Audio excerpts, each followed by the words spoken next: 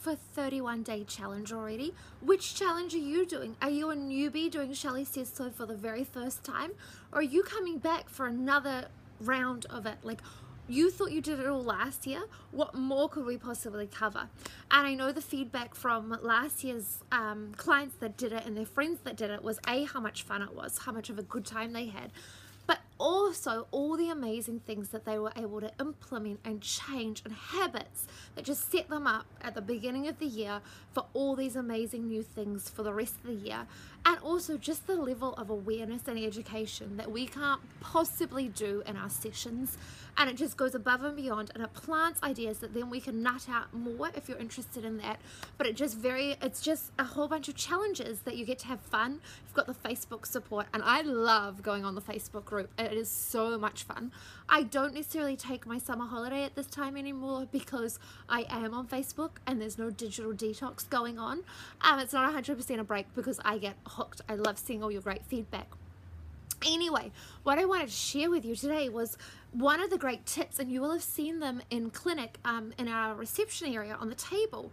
We have got Emily Mason's postcards that she's kindly printed for us, and on there you'll see her STOP, her acronym called STOP.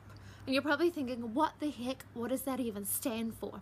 So I just wanted to share it with you because I just think it's magic, and I've loved being able to incorporate it in client sessions and really get you guys on board, because we're all about being parasympathetic as much as possible and little things that we can incorporate into our lives.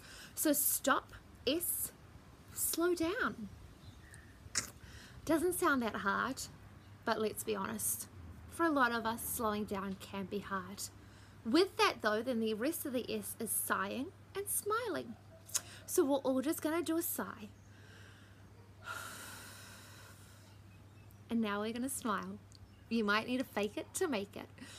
But just sighing, the act of sighing and smiling switches you straight away into your parasympathetic. The part that I love about that is you can do it anytime, anywhere.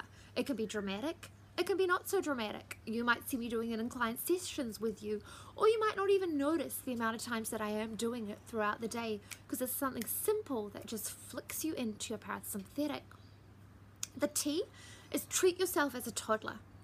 What does that even mean? If you've got a toddler or a child, you 100% know how committed you are to your child.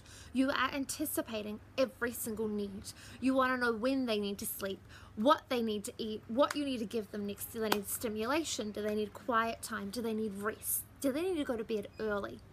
How many of us anticipate our needs like that? I know that I can often override my needs. I know in the investment bank, I 100% forgot about everything to do with me and what I needed and just focused on the end goal. So let's try and treat ourselves. What would we do if we were our child, if we were a toddler? How different would it be? O, that's our senses. So observe, look into our senses. So that's our sight, our smell, our taste, our touch. And sight, smell, taste, hear, what we can hear. That was the last one. That took me a while. So we can do that while we're eating. We can do that while we're walking to work, on the bus, in the evenings at home. It doesn't need to be anything extreme, right? That's easy. And then our next one is to root ourselves, to get our feet connected into the ground. So really to stand on the ground and ground ourselves. Easy, right? Stop. If you haven't got a postcard already, get into the clinic and have a look and incorporate these things into your life.